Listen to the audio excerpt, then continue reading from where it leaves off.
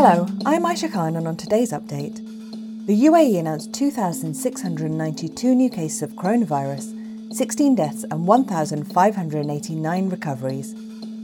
There are over 218,000 tests carried out. Globally, there have now been over 115.1 million cases. A new agreement between the UAE government and the Philippines aims to protect Filipino domestic workers and their right to a fair wage and suitable working conditions. Labour ministries of both countries will resume hiring household workers from the Philippines from April the 1st. Legal recruitment of maids from the Philippines stopped in 2014, when the country barred its citizens from taking on jobs as domestic workers in the UAE as a result of cases of negligence. Despite the ban, Filipinos continued to enter the Emirates on visit visas and later converted these into domestic worker permits. From April the 1st, newly hired domestic workers will be guaranteed 8 hours of rest, a paid day off every week, and a month's paid annual leave. Employers cannot take the worker's passport and ID. These documents must remain in the possession of the employee. Domestic staff must also have access to a personal mobile phone. The employment contract will be examined and monthly wages specified by an assigned authority in the Philippines before the worker leaves the country.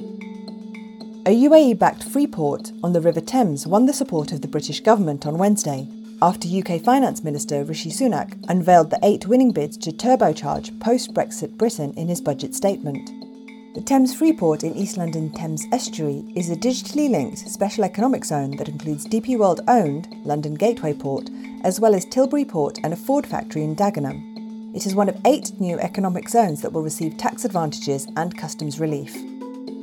Dubai Police is already the envy of supercar enthusiasts over the world, and the fleet just got a new addition: the newly acquired Toyota 2021 GR Supra. Dubai Police already own a Ferrari and a Bugatti, several Porsches, Bentleys and McLarens. The aim of the supercars is to break down barriers between the police and the public. Brigadier Mohammed Al-Razouki, General Director at the Department of Transport and Rescue at Dubai Police, said, "We are constantly looking for ways to connect with the public."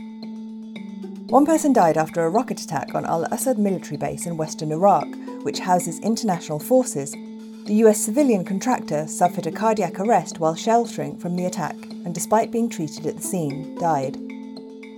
More than 90% of Germany's most seriously ill COVID-19 patients come from a migrant background, the head of a German lung hospital is reported as saying.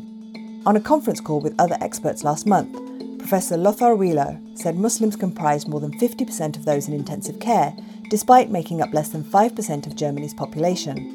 His statements were based on statistics collected from intensive care wards at the end of last year and the beginning of 2021, which he said were shared with Health Minister Jens Spahn. Now over to Thray Abdullahi for what's trending. Good morning, Aisha. Trending this morning. Preparations in Iraq are in full swing as Pope Francis and Grand Ayatollah Ali al-Sistani are to meet on Saturday in the cleric's modest home in Najaf. Also trending, as museums are documenting the COVID-19 pandemic era, Dr. Anthony Fauci donates his 3D virus model to the Smithsonian's National Museum of American History. Finally, following the passing of George Floyd, U.S. House lawmakers passed a police reform bill that would ban chokeholds and eliminate qualified immunity for law enforcement, named the George Floyd Justice in Policing Act.